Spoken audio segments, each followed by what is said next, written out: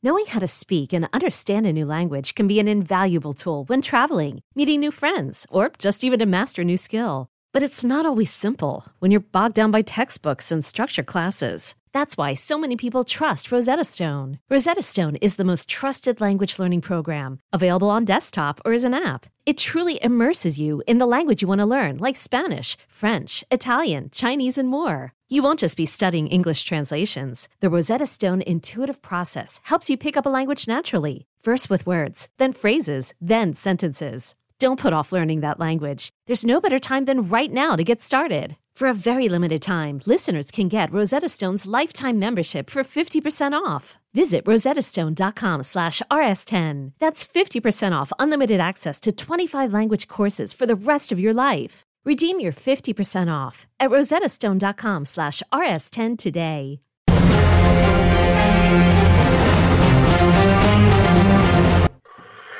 Phase Zero, Season 2, Episode 25 starts now. Welcome to the show. I'm your host, Brandon Davis, joined today by Jenna Anderson. Hey, everybody. We got Aaron Perrine. What's going on, everybody? And we got a special guest on the show today, my new friend at Watch with Neebs, goes by Neebs. Neebs, how you doing? Welcome to Phase Zero, buddy. Hey, what's going on? Happy to be here.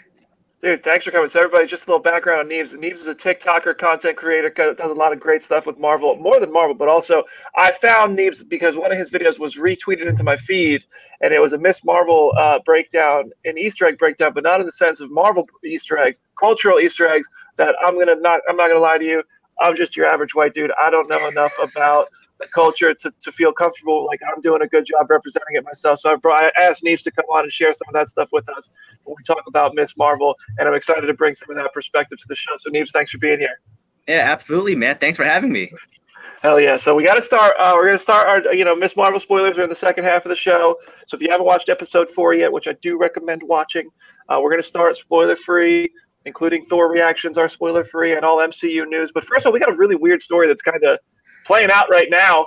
I've reached out to try to find out some clarification on this, but I haven't heard back yet. The show went live, and it's starting to make the news. Howard Stern said he's doing Doctor Doom this summer on a live show that he had a hot mic during a commercial break. He said he's doing Doctor Doom, and he texted Robert Downey Jr. for acting advice, and he reached out to Jon Favreau about it. And he said that's what he's doing this summer, and he's miserable because he's working this summer on Doctor Doom. Now, first of all, I don't know what this is just the clip that's going around. There's a recording of it. It's on Twitter. It's on the show. You can find it online. If this was so, he could be talking about an animated series. He could be talking about a lot. I have no idea what this is. It could just be a bit where Howard Stern is just messing with all of us. But I don't know. I have no idea what this is. Jenna, what do you think it is? I don't know what to make of it. At this point, like Aaron and I were joking before the show, it's like the way that things keep leaking in this phase of the MCU and beyond, it would not be surprising that something this big would leak in a Howard Stern hot mic at the end of one of his shows. I could see it potentially being a thing where he's not necessarily the MCU's Doom. I could see it being like the Spidey and His Amazing Friends cartoon, as weird of a choice as that would be for a kid's show. That feels like the kind of stunt casting that they would do. I don't know what to make of it, because I also could see him just being the MCU's Doom, and he's just recording the ADR now before something is about to come out. But I don't know. It is such a weird thing. I'm very curious to see how this goes from here. Yeah. Do you have any thoughts? Every time we think it can't get any stranger, there's just more. There's always more strange things. Like it's going to be pretty hard to find a way to beat Mark Ruffalo streaming half of a movie in his pocket. We're going to get there. It's going to be someone's going to be recording it while they're actually shooting the movie on accident. We're going to hear like the first draft of Deadpool 3 out of somebody's pocket at this rate. I think that it's absolutely that Spidey cartoon. Yeah. I think that, me and Russ talked about it. Russ Burlingame, who writes for the site, and we're like, what else could it possibly be? He has a bit. Is Doom in Avengers, Jenna? In the game? Yeah. I have no idea. I've not played that game in like 2 years. That might be another possibility. But both of those things, I couldn't imagine them casting him in live action. So, yeah, I think it's that. But it's a wild start to a morning. I'll tell you that. Yeah. Being on the news desk and being like, yo, Howard Stern's Doctor Doom. And you're just like, Imagine telling yourself 7 years ago that you'd be sitting here. Listen, there ain't no way he's Doctor Doom, right? Like, there's no way they cast Howard Stern as Doctor Doom. First of all, if they're doing a Doctor Doom project full-on live action, that would take more than the summer, right? Because this was, I believe, during like a sign-off show for the Howard Stern show. So they're taking their summer break, and he's deciding to go do a little work, apparently, during the summer. And that's not enough time to film a whole movie. No. Neves, what do you think? Are we sure it's not a knockoff? Maybe it's like med school Doom, like residency Doom. Like I could see it being an animated series like that MODOK, like that came out of nowhere, right? The Amazon MODOK came out. It could be something like that, like a Harley Quinn-esque, like that style of humor kind of TV show cartoon about Doctor Doom. I could see that, but I don't see a real MCU Doctor Doom. I just imagine, like, if this is an animated thing, kids going through what Layla just went through in the comment section and having to go Google Howard Stern and the things they would find.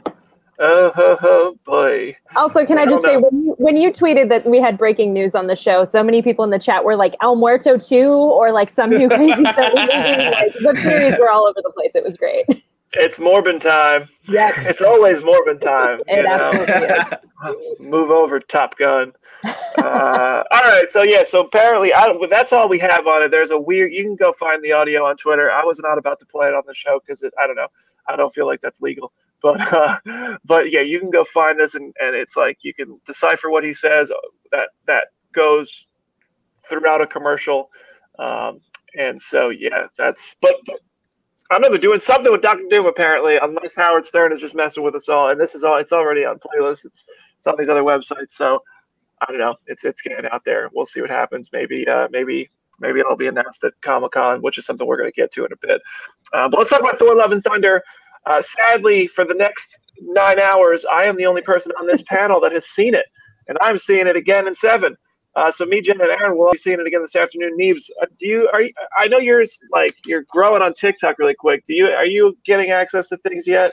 No, not yet. I've got access to a few things. I did get access to Miss Marvel and the Boys and stuff like that, but nothing from Marvel.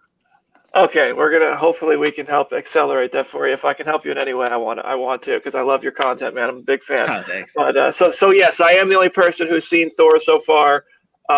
And so I'll real quick, we have a video of it on the Phase Zero YouTube channel, but you can go watch that. But I will just really quickly say I loved the movie. Ragnarok is a movie I really enjoyed. I seemed to not like Ragnarok as much as everyone else because I felt like it was too funny.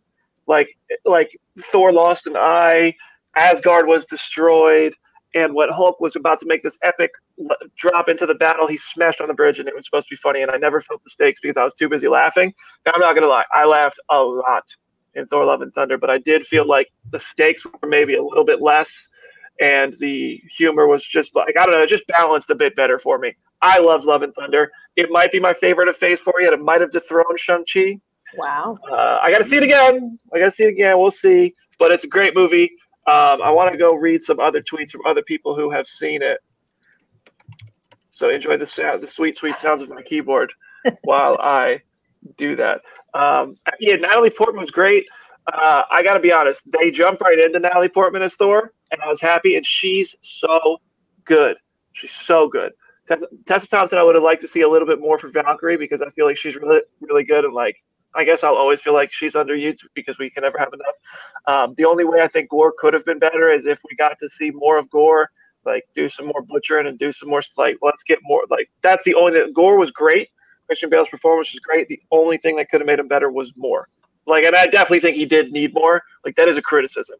Like, he was great, but he should have been better, as great as he was. And Hemsworth and Taika, like, you could just see they're great together. The short runtime did not bother me, Damon Streams. So yeah, I think that's pretty much all I should say about Thor. I don't think anybody wants to know more than that. Stay through the credits. They're good ones. These are good ones. These are good ones. Stay through the credits. That's all I'll say. These are good ones. Excellent. And one other thing from the Thor premiere I wanted to bring up, Miles Teller was at the Thor premiere taking pictures with everybody. Everybody. Soups, I think, became Miles Teller's best friend. Taya, Mama's Geeky, all these people, they all took pictures with Miles Teller. Why was Miles Teller at the Thor premiere? Was he playing piano? Good question. Because he wasn't out there complimenting my new mustache inspired by Rooster.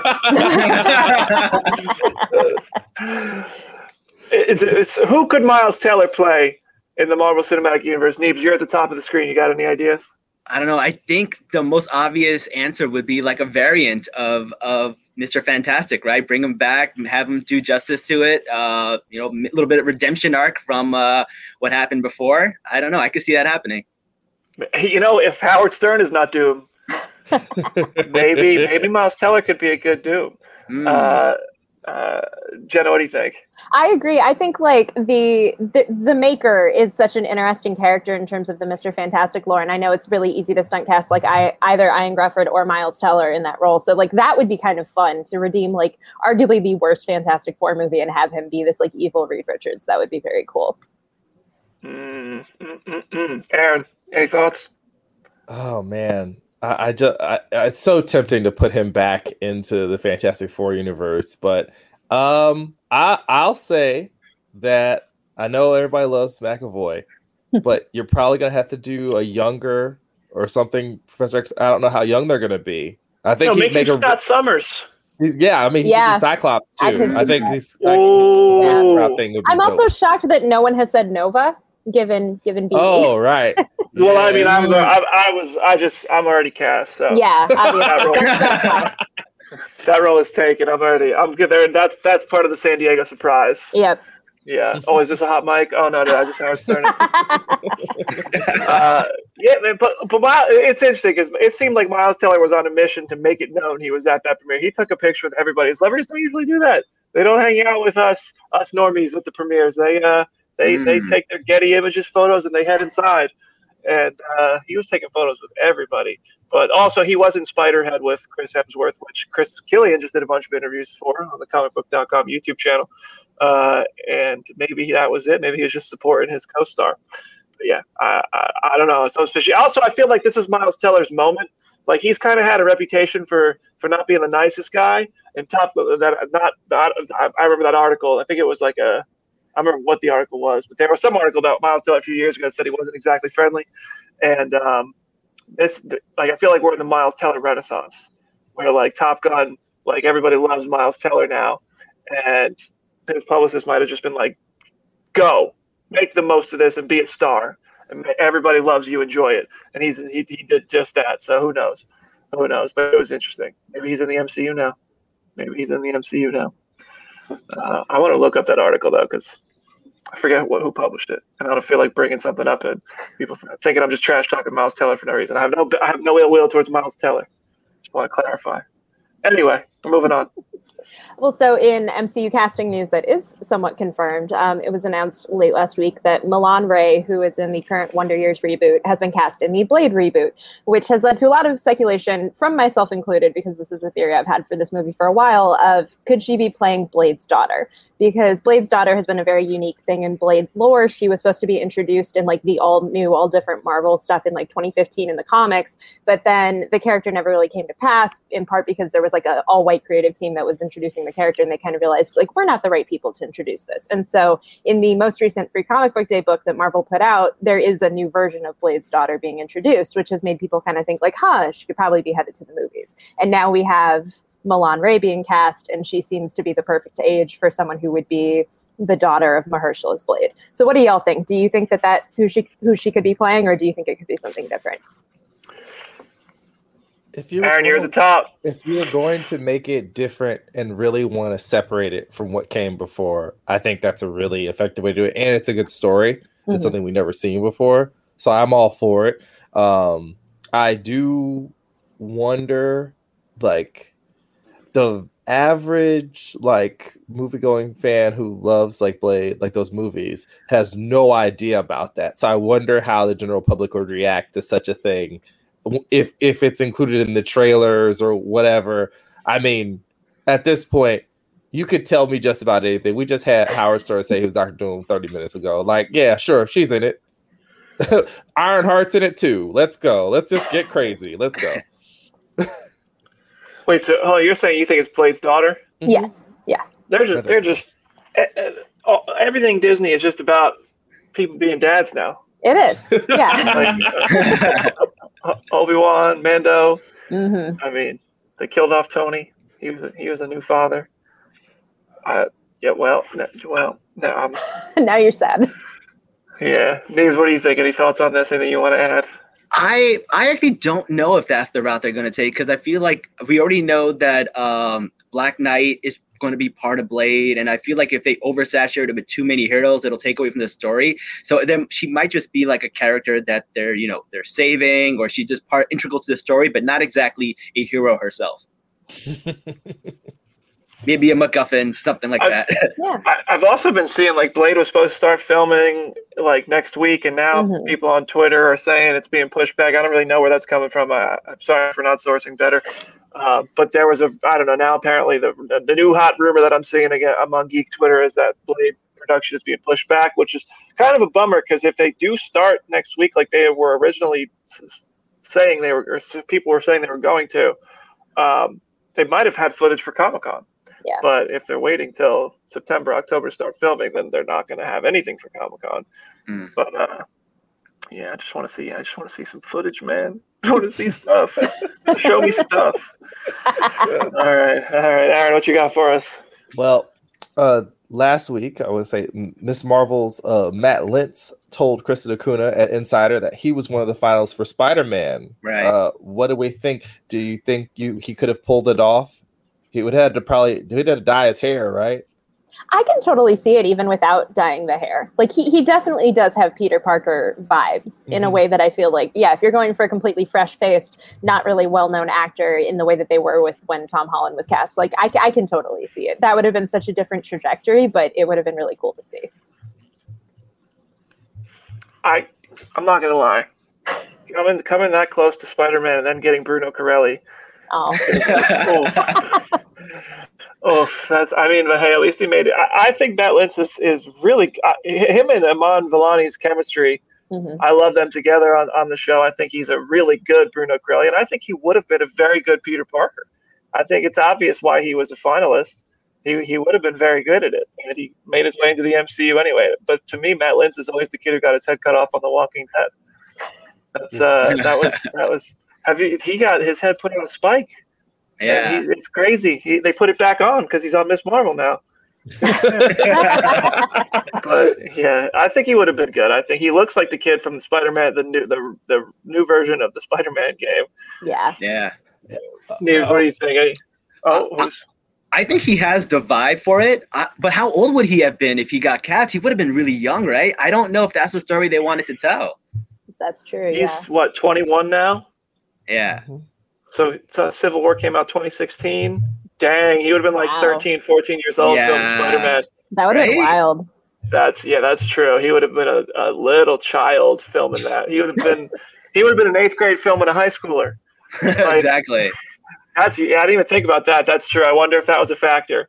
But yeah, good. I mean, good for him making. I'll make a joke that you're not Spider-Man, you're Bruno, but that's still cool to be in the MCU, and Bruno hopefully is a character that's along for the long haul, because I think one of the best parts of Ms. Marvel, and we'll talk about this later, one of my favorite things is how good the supporting characters are. Yeah. Like the family members, her friends, like they all really make the show better too. And I love that. That's one of my favorite things about Shang-Chi was the family dynamic, and Ms. Marvel seems to be really bringing the family into it and the friends into it too.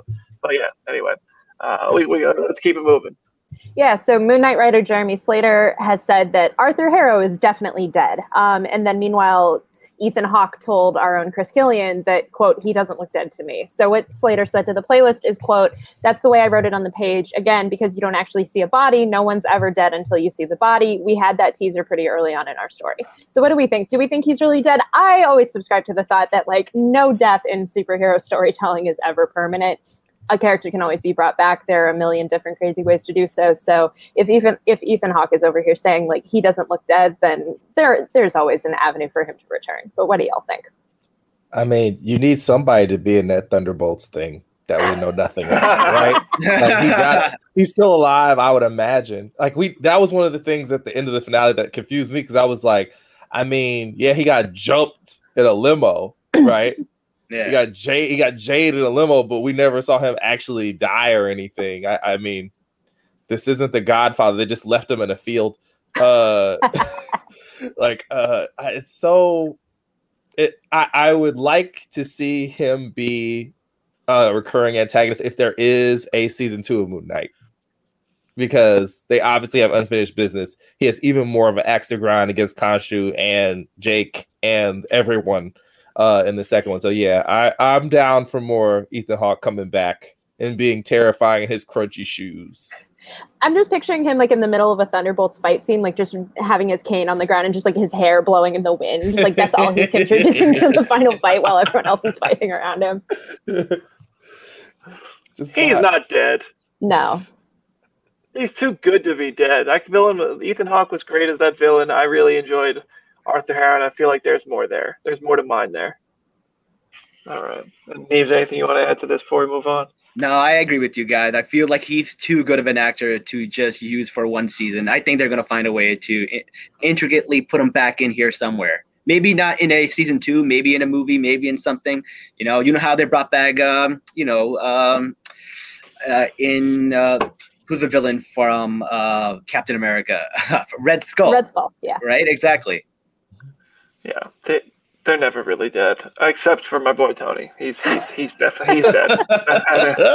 That man is dead. All right, now we're gonna end the first half of the show talking about Comic-Con. Marvel Studios is officially going to San Diego Comic-Con this summer. Kevin Feige said so during a press conference for Thor: Love and Thunder. So they have a lot they can bring to Comic-Con. It looks like Guardians of the Galaxy Volume 3 is going, if James Gunn's Twitter teases are any indication. That also probably means I Am Groot and the holiday special will have something to show there, or at least be discussed. They're all done filming and being animated and stuff like that. Black Panther Wakanda Forever has to be there, right? Because that is about 4 months before the movie drops. So I imagine that's where they dropped that first trailer. I remember when the first Black Panther trailer dropped at Comic-Con, the roof blew off that building. It was awesome. Other than that, projects that have filmed so far that could show footage, Ant-Man and the Wasp: Quantumania, The Marvels, She-Hulk will be 3 weeks away at that time. What else? I mean, there's a Secret Invasion. Blade, if it isn't pushed back, but it sounds like it's going to be. I mean, there's more than that too, though, right? Echo. So I guess there's a lot of footage we can see from projects we already know about. But any surprises, any lofty ambitions, anything you want to see, you expect, you know, anything like that, Jenna? One thing that would be funny is like we still have not had them confirm Werewolf by Night or whatever the heck they're going to call it. Like, that special still just exists in this ether of like Kevin Feige has not said these words, so that does not mean it's happening, even though we know it's probably coming out this fall. And so I see them maybe officially announcing that with like this big great fanfare and that being a huge part of it. I think like what has worked in the past with San Diego reveals, seemingly this is my first time I'm ever going to be there in person, which is very cool. So I'm like very curious to see what all of this will be. But like it seems like they always end these panels with like, here's Mahershala as Blade, here's Brie Larson as Captain Marvel, here's some sort of big thing. So I think if you were able to do that with anything else that's in the pipeline, if it was like some sort of X-Men related character or the Fantastic Four or anything like that, that would blow the roof off the place. So I feel like something like that could probably be in the cards, but who knows at this point. I feel like they have to do something with Blade. They announced Blade there in 2019. They've said nothing about Blade publicly. Like there has been reports and rumors and everything, but Marvel has said nothing about Blade since that was announced. So hopefully we get something Blade there. Is there anything you want to see at Comic-Con or wish list of sorts? Who, me? Yeah. Oh, I really want to see if there's any kind of announcement about Eternals. Like maybe not a sequel, but like, are they going to be in a different movie? Are we going to see them somewhere? Because they set this whole thing up and then they have not said anything about it since. So I'm really, really curious. And they have a strong cult following, the Eternals, man. There's people who really, really love them. And I want to see where this family is going to return. There are some characters in Eternals I really want to see again. But yeah, they're between Eternals and Shang-Chi, we don't know, what these new movie properties from Phase 4, where they're going. I want a Shang-Chi sequel really bad, really, really bad. Aaron, what do you want to see? What do you think we're going to get at Comic-Con? I think that Jenna's spot on with most of the things. I also love that you said the fanfare because yes, the only way you could announce Werewolf by Night is if you just have Michael Giacchino on. Oh my God! That. Yes. But what I really plays himself onto the stage. Yes, exactly, while holding it like as he's walking up the stairs is great, or from backstage. The thing that they have not said anything about that I would like to see. And since Jamie is not here right now, is they need to wheel my girl Elizabeth Olsen onto this stage and announce the solo project for her. Because all the Scarlet Witch fans are feeling a little bit weird about everything after Multiverse of Madness. We can finally talk about this. Brandon, I want to say we hold this back because some people hadn't seen it, and now I saw they had a Phase Zero Friends screening of it with some really funny facial expressions. So yeah, I would like to know what's going to happen with our good friend Wanda Maximoff at the end of this too. You know what Marvel actor has never been on the stage at Hall H at San Diego Comic-Con? Charlie Cox. Oh, yes. Yeah. So if you want to really blow the roof off that place, maybe you officially announce Daredevil. And maybe you officially announce he's going to show up somewhere else a lot sooner than that. Yeah. Yeah. Which, like, everybody doesn't want to say it out loud, myself included, but we all kind of figure, like, he's probably showing up in this one thing soon. Yeah. but nobody knows for sure, I guess, right? Don't kill me. Is there any way? Do you think there's any chance we get Secret Wars? Anything Secret Wars? I know that's what people want, but I feel like between San Diego and D23, like I know we talked about Feige's comments last week. It sounds like we'll get some sort of inkling for that, but I don't know. I'm not setting my expectations for San Diego just because there's so many projects that they would have to cover first. But maybe it's something at D23. Maybe it's something at San Diego. Like, who knows? Well, my original thought was like, it would make sense for Comic-Con to be movie news, right? Because you have a lot of movies, you have the 2-hour panel, you can drop a bunch of stuff there, but and then do the streaming stuff at D23 because that's Disney Plus, that's Disney owned, that's Disney at D23. But I was like, you know what? When they did this panel in 2019, Disney Plus already existed, and they talked about WandaVision and Loki just as much as they talked about Doctor Strange and the Multiverse of Madness. The only thing they didn't talk about was the Spider-Man movie because it was a Sony movie. So I don't anticipate they will. I don't think they've ever talked about Sony properties at a Marvel Studios panel, but they could talk about the Spider-Man freshman year, which I'm pretty sure I've heard the cast is coming together for, and that could get rolled out there. I'm not animation stuff, obviously, for me in the MCU doesn't get me as fired up as the live action stuff. I feel like What If is the only example so far, and it was very disconnected and kind of isolated on its own. But yeah, I mean, freshman year, that's going to further the canon of 616. Not if you ask Iman Vellani, which I respect. But yeah, I think the Defenders, or at least Charlie Cox, is a big possibility. I think Fantastic Four might be too soon. I don't know if that's come together yet. But we'll see. A lot of possibilities for San Diego Comic-Con. Let us know what you want to see at San Diego Comic-Con in the comments section. Layla really wants to see Pedro Pascal on stage. He's not even playing anybody. He's just on the stage. And Layla will be happy. But all right, we're going to take a 1-minute break. When we come back, it's spoilers for Ms. Marvel Episode 4. You've been warned. This is your chance to go watch the show and come back and listen to us and join us and have some fun with us. We'll see you in 60 seconds.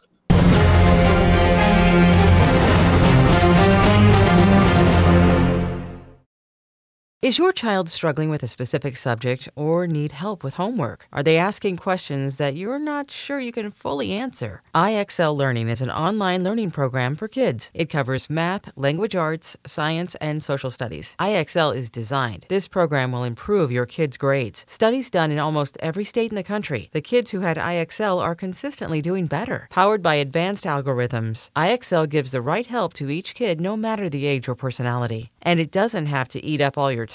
One subscription gets you everything for all the kids in your home, pre-K to 12th grade. So don't miss out. 1 in 4 students in the U.S. are learning with IXL. IXL is used in 95 of the top 100 school districts in the U.S. Make an impact on your child's learning. Get IXL now. And listeners can get an exclusive 20% off IXL membership when they sign up today at IXL.com/audio. Visit IXL.com/audio to get the most effective learning program out there at the best price.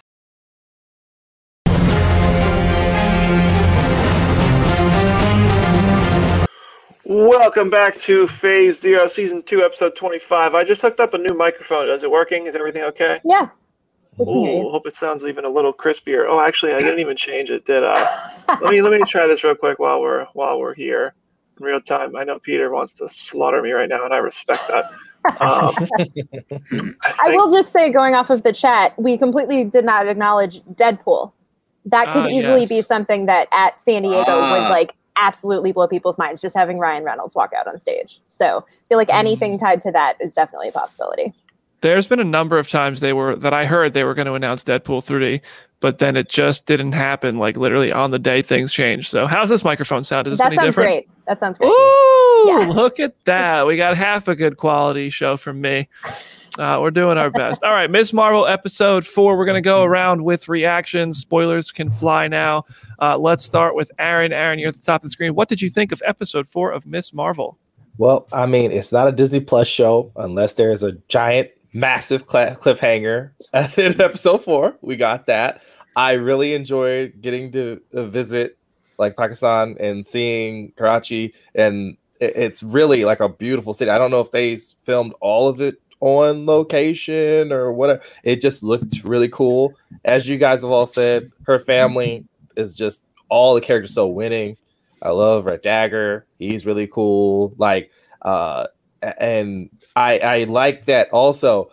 For it seems like Kev has been breadcrumbing us to this point where he's like, there are going to be things that are starting to intersect and they'll all start to make sense, and we get even more weird MCU interconnected tissue in this episode. So I'm loving that. I feel very, very like identify with being the cousin that is not from the place and does not know the customs and cannot eat the food as my other people do. So I enjoyed it a lot. I'm looking forward to episode 5. Neebs, you're next. Oh man, I have so much to say about this episode. Just like it wasn't filmed in Pakistan, I think it was filmed in Thailand, but they did a good job of recreating Pakistan as much as they could. It was really authentic is the word that I'm looking for. Like there were so many things about that show where I'm just like, I'm just pointing at the screen like this. I'm like, yes, this is accurate, right? Like the cousins are just like flexing on them, trying to impress the American, but also like, you know, roasting them.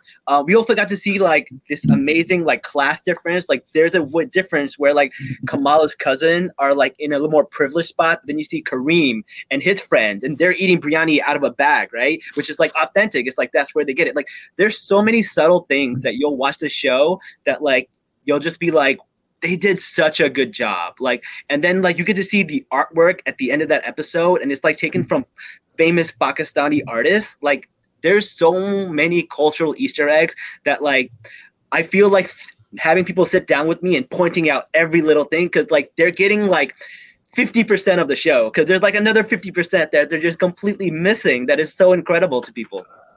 And this is exactly why I brought you on. Everybody, I suggest after the show, go follow @WatchWithNeebs on TikTok and Twitter, because every week he's got great content talking about all these kind of cultural references and Easter eggs and the details that it's like they hired the right people for these jobs, and they are, it seems, doing a really good job of representing the culture and getting that stuff in there accurately, which I mean, to me, that's one of my favorite parts of the show is like, I feel like I'm watching this and I'm being immersed in something I've never experienced myself.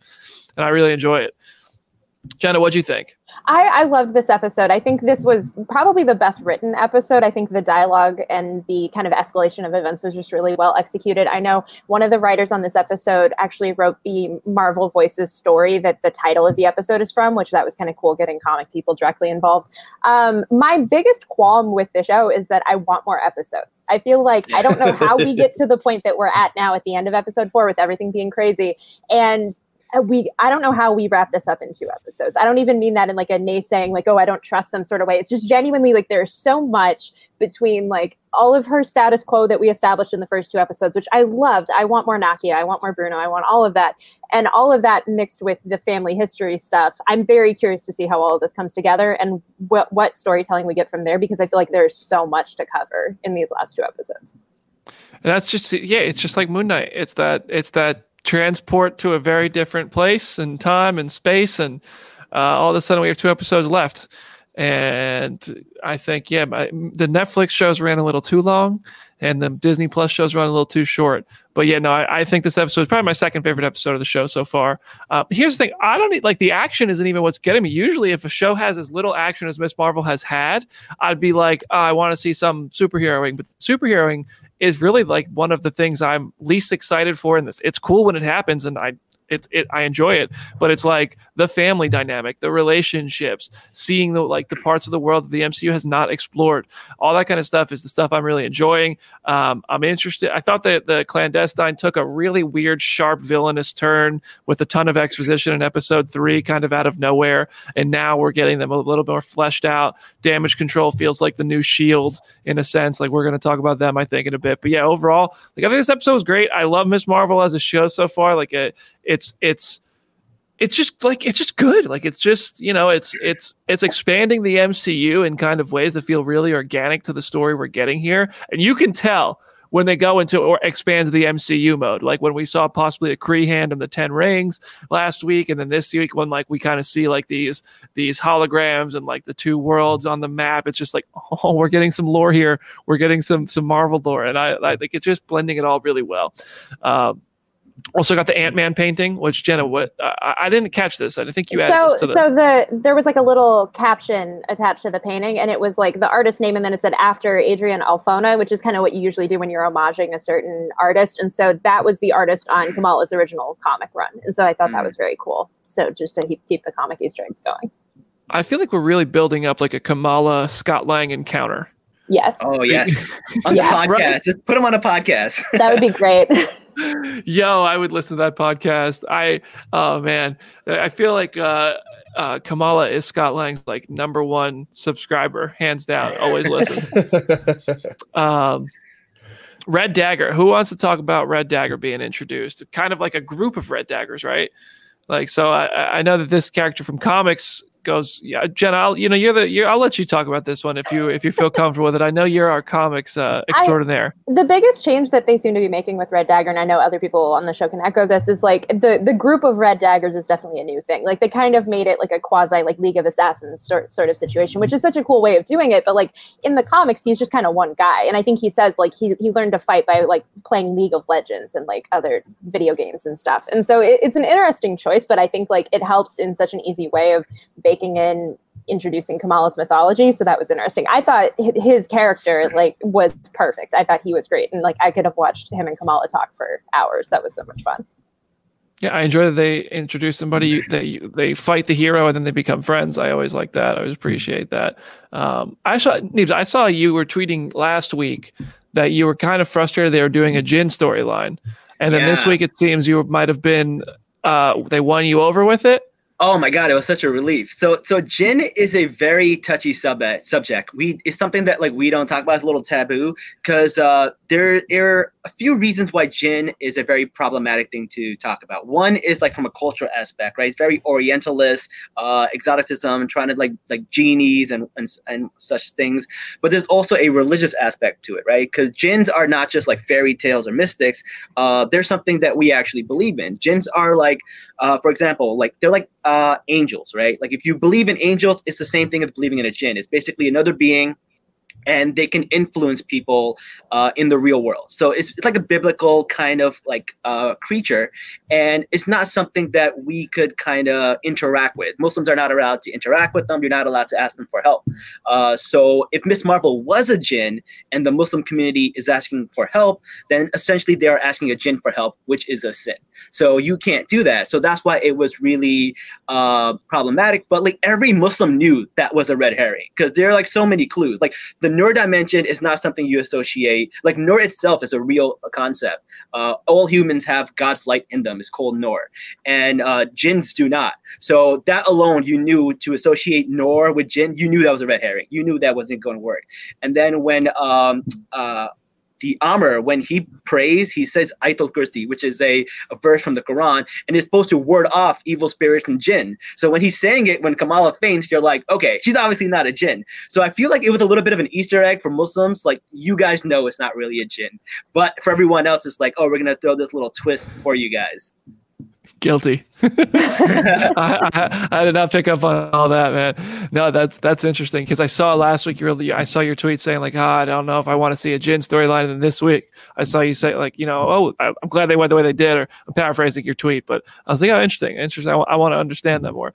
There was something I saw on the Heavy Spoilers YouTube video today. An Easter egg I want to touch on.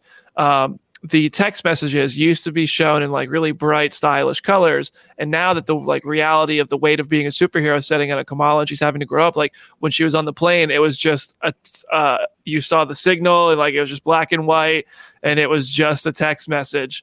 So, what do you think of Kamala growing up the way that she is so quickly?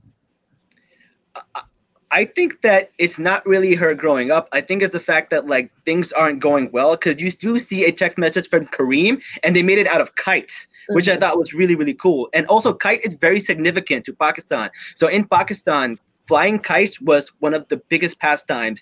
There's a festival called Basan, which is one of the biggest festivals in Pakistan where everybody comes out and flies kites. It's one of the most beautiful scenes ever. And for them to actually make a text message out of kite was really, really cool. A little cultural thing right there. So I think it has more to do with like Nakia being mad at her, Bruno moving away, and kind of like the like heavy things that she's feeling with them. But then she's meeting this new guy, Kareem, and it's exciting, and we still get to see the text messages there in like a cool format. That's a good catch. I find that I think I saw your tweet about I want to pull it up actually. The cousins thing.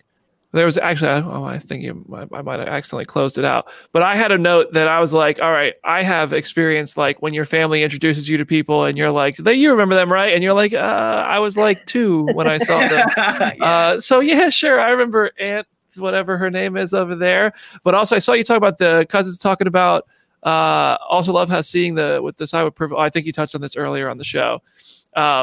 But yeah, big families like that. I imagine when you're reunited, and it's just like I've been through that. Like, you're like, but I've only been across like state lines, never on the other side of the world. Yeah, I love when they take her out shopping and she's just like buying everything, and every Muslim Pakistani's like, whoa, you gotta haggle. You can't just like pay that price. You can't pay 1,500 rupees for a picture. It's like she's just like giving away money. I was like, as a Pakistani, you're just like, no, you don't do this. You gotta haggle. So there, I mean, these are all things like you genuinely feel like as a Pakistani, you're feeling like this is the way we live. Like this is kind of really representing our people. Oh my God. There's one scene where it's like, there's like a family on a bicycle. If you look closely, there's 5 people on that one motorcycle. There is a mom, there is a son, there is a daughter, there's a dad and a baby in her hands. That is authentic. Like that is something you will see. You will see 5 people on one motorcycle in Pakistan, like every other like 5 motorcycles. Like that's so authentic. I saw, I think it was after episode 2, you were tweeting because people were saying, I think some people online were complaining about Kamala's mom being too strict, and you were like, you're going to see. And I think I want to hear you explain this because you'll explain it much better than me. But I think that there's a chance that Kamala at the end of the episode going back in time and possibly switching places with somebody, she might end up being the one who leads her grandmother through the stars and being unseen. So I just want to hear, because that is like a huge part of Kamala's family. That's a huge part of her history. I'd love to hear your thoughts on that. So I just realized like they actually might have hinted at Kamala going back in time, because if you see Bruno in the second episode, he's dressed as Marty McFly. He has the vest on when he's talking. I thought the same thing. Yeah. So I think that was a little Easter egg to let us know that, hey, there might be some time travel here. So I thought that was really, really cool. And then as for Kamala's mom, interesting. I definitely think that there is nuance here that people don't realize. Like our parents were raised by people who went through the partition, and that was the most tragic thing to happen to us. It's basically when Pakistan and India split and people had to migrate hundreds of miles. And it was during a time where the British left a power vacuum, and these local extremists started getting together and started killing people on both sides of like almost every religion. And they would just hunt down and hurt people and kill people. And they had to leave to be safe. And for someone to go through such a traumatic experience, they take a lot of trauma with them when they're raising their own children, right? They basically pass down that trauma, that hurt, and even sometimes that hatred, right? And it takes a while for that generational trauma to break. And I think like people don't understand that Kamala's mom was probably neglected by her own mom. And then what Kamala's mom does, Muniba, is she tries to do the opposite. She tries to be like a helicopter parent or be too strict because she doesn't want to neglect Kamala the way her mom neglected her. And because of that, she kind of overdoes it, right? And I think the thing with them is that Kamala and her mom, it's not that they don't love each other, it's that they don't understand each other. And when you don't understand each other, it doesn't mean the love isn't there. It just means the love is misplaced. And I think that's the big takeaway from their storyline. And when we go into next week and see the partition and how horrible it was, I think it'll be even more clear and make more sense. I wonder how much of the episode is going to take place during the partition. Like, how much are we going to see present day? How much is all of episode 5 going to be set then?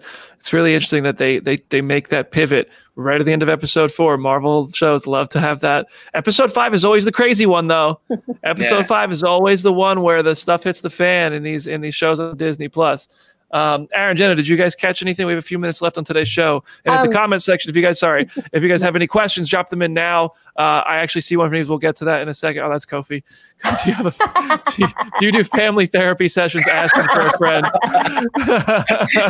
Comic Book Nation host Kofi. If you guys have any questions, drop them in. We'll get to them really quickly. Jenna, sorry, go ahead. I did want to say I love the when she's like asked of like, oh, you're American, and then she's like, are you sure I'm not Canadian? Because I love that little nod to Amon being Canadian, and then just the New Jersey shirt of it all. That was just very great. And then like BD, you have a note in here about damage control and S.H.I.E.L.D. and like the prison, which looks a lot like the prison that we saw in the She-Hulk trailer. I have a feeling that's going to be the same one. I am a little bummed just based on what they showed of this prison, because the She-Hulk prison in the comics that looks very similar in that design is actually the like Lang Memorial prison, and it is one where Hank Pym shrinks all of the criminals down to like super small size, and that way they can like be kept in like a smaller space and they're like a little bit easier to keep track of. So if this is like a full-sized like human-sized prison, that is a little bit of a bummer, because that's one of the weirdest like coolest things about that space in the comics. But yeah, I'm like kind of happy that they teased that and that the building looks the same as the one in She-Hulk.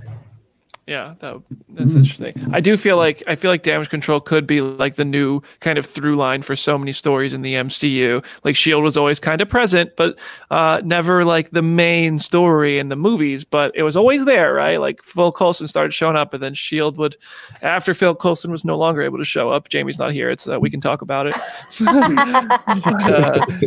but yeah, I don't know. But then you also have S.W.O.R.D. being built, right? We think like Nick Fury's building S.W.O.R.D., and I think S.W.O.R.D. could end up being a big factor in the Marvels. Like it's also, and maybe we'll see the second band show up, and like we'll find out. I don't know. There's 2 episodes left, and I think a lot is going to happen before Kamala goes off to be in the Marvels. And I also want to go back to the hint of like I think I mentioned on the show that Kamala's logo. It's that same scene that Neves just mentioned where he was dressed like Marty McFly saying, you got to put something of yourself on it. How about something Pakistani? Mm-hmm. Well, we saw her necklace. I think I got this from your video. Yeah, that was, yeah. I was the one who figured it out. So fun fact, I actually had this idea, and I met Sana, who is the creator of Ms. Marvel, and I went up to her and I asked her, hey, can I share my theory with you? And she goes, no. She goes, because as soon as if you get it right, my face will give it away in a second. She was like, please don't tell me this, because I will give it away. So there is a change in her symbol. So her symbol is a little different now. And if you look at her necklace, it's the first letter in her name in Arabic. In Pakistan, we do Arabic, which is similar to Urdu, and you do from right to left, not left to right. So if you look at her necklace, the K, which is the Qaf letter, is actually the exact symbol of her new logo. It's just like her old logo, but it's a little bit more curved and a little bit less like a lightning bolt. And I think they're going to incorporate that as her new symbol, which I think is really cool. She got like a giant K for her name as her symbol. It's kind of like Superman, but it's really, really cool. I love that. Yeah, I dig that. As soon as I saw your video, I was like, man, that makes the costume that much better, in my opinion. Yeah. Like it's I like that touch. Let me scan through. And Carol Danvers was never Miss Marvel in the MCU, so that symbol wouldn't have made sense anyways.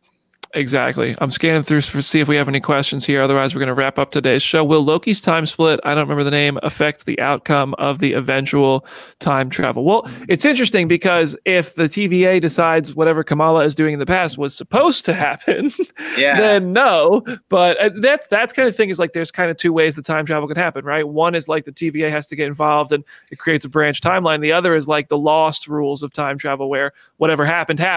And for anybody who watched Lost, they'll understand. If anybody hasn't, I don't have time to explain it all right now. The short version is just that, like, if somebody time traveled then to the past today, then today that already happened. If they went and said hello to me yesterday, then my version of me now already knows that encounter. They're just doing it for the first time themselves. So I don't know. That's time travel is. Well, I don't know, but we got to find a time travel expert, invite them on the show sometime. Maybe we'll find a time traveler. Maybe we're already here. Jenna's from the future. All right, y'all. Neebs, anything else you thought would be fun to talk about today before we wrap up? Not anything in particular. I just really, really loved the entire episode. I love seeing the Pakistani truck art everywhere, and the music. Oh man, I highly recommend that. Like, go type in Miss Marvel music and just listen to the entire playlist because every song they pick is phenomenal. They pick such great songs, even from like Bon Jovi. Even those songs they pick that are American are pretty spot on. But try to explore some Pakistani music, man, because the music is just phenomenal. Yeah, the band being named Brown Jovi, I thought was pretty funny. It was a pretty nice touch. Aaron, go ahead. Anything you wanted to end today's show with? Not really. I would like to say, ask Neebs. Like, so there's some slight cultural stuff. Like, you get a real like media education through this too. There's a ton of weird like little nods to Bollywood movies and other shows and stuff that as an American I'm like, I don't know what this is, and then you go and type it in. I think like when they have like the face to face when like she does the platform not to fall on Red Dagger, she's like, who are you, what are you? Isn't that from Brahmastra, right? Yes, that's from an American movie. Yes, that's exactly what it's from. And there's so many actors. So the person who plays Aisha is a very, very famous Pakistani actor. The person who was with Red Dagger, Farhan Akhtar, he's a very famous Bollywood actor. And then Kamala's great grandfather, who is probably going to show up in the next episode, probably the most handsome man in all of Pakistan. Like, that guy, like, trust me, there's going to be thirst traps of him everywhere. So wait till you guys see him. I'm interviewing Farhan, Sharmeen, and Aramis tomorrow. So if anybody has any questions, please send them my way. So we're going to talk all about this. But I have 7 minutes with each of them tomorrow, which is usually about 5.5 by the time the constraints are put in there. But yeah, so if anybody has any questions, I would love to get them answered for you. Jenna, anything you wanted to add for today's show? No, it's just I'm so excited to see what the last 2 episodes have in store because, like I said, I feel like there's so much they can cover. But like the journey of the show has just been so much fun. So yeah, it's been. Go read some comics. Or you forgot something. Yes. Yeah, absolutely. And go buy the Doctor Strange 2 DVD once that comes out next month. Oh yeah. Also, hold on. Let's not brush over one of the biggest stories of the week. The box art for Doctor Strange and the Multiverse of Madness. I better see the comment section light up right now. It features a quote from Jenna Anderson, and it says Jenna Anderson, comicbook.com on the box, immortalized on the shelves at Target forever. That is so cool, Jenna. Congratulations on that. I think that's so cool. Thank you. Yeah, it was the weirdest thing. And everyone who's commented and like let me know and like reached out, thank you so much. I appreciate it. So many people were like, now the rest of the world gets to see how awesome Jenna is, which is a thing we already know. And like that just makes my heart so happy. Like y'all don't know that's how much right. that makes. So yeah. Jenna, you're the best. We love you. We love you. And now the box art says your name forever. That's so cool. That is so cool. All right, y'all. Neebs, dude, thank you so much for joining us, man. You're welcome on the show anytime. If you ever want to come back, we got 2 more episodes of Miss Marvel, and you're welcome anytime after that. You were awesome to just hang and chat with, dude. If you just want to talk Marvel with us, hit me up. You're welcome on whatever, man. This was so much fun. Thank you for having me. Anytime you guys want me to come on here, I am definitely ready. If you want me to come on for the finale and talk about the whole show at the general, I am down. Dude, let's do it. I would love to have you. Let's make that happen. And I think that would obviously be 2 weeks from today, right before Comic-Con. Maybe we'll even do a whole bonus episode. We'll figure it out. The comment section wants more Neebs. Who I want it. Let's make it happen, dude. Thank you so much for joining. Everybody, head over to comicbook.com/Marvel for more Marvel news. Our Phaseo YouTube channel is humming. We got lots of interviews. Chris Hemsworth, Taika Waititi, Christian Bale, Natalie Portman, and tomorrow our Tessa Thompson interview goes up. And until then, until you are sitting there waiting for the Tessa Thompson interview, I suggest following @WatchWithNeebs immediately. You will have fun right there on Twitter and TikTok, learning from Neebs and celebrating Marvel with Neebs and celebrating culture with Neebs. I'm Brandon Davis. Hit me up if you want to. I'm sure you have enough of me. I talk too much. That's the end of the show. See you next week.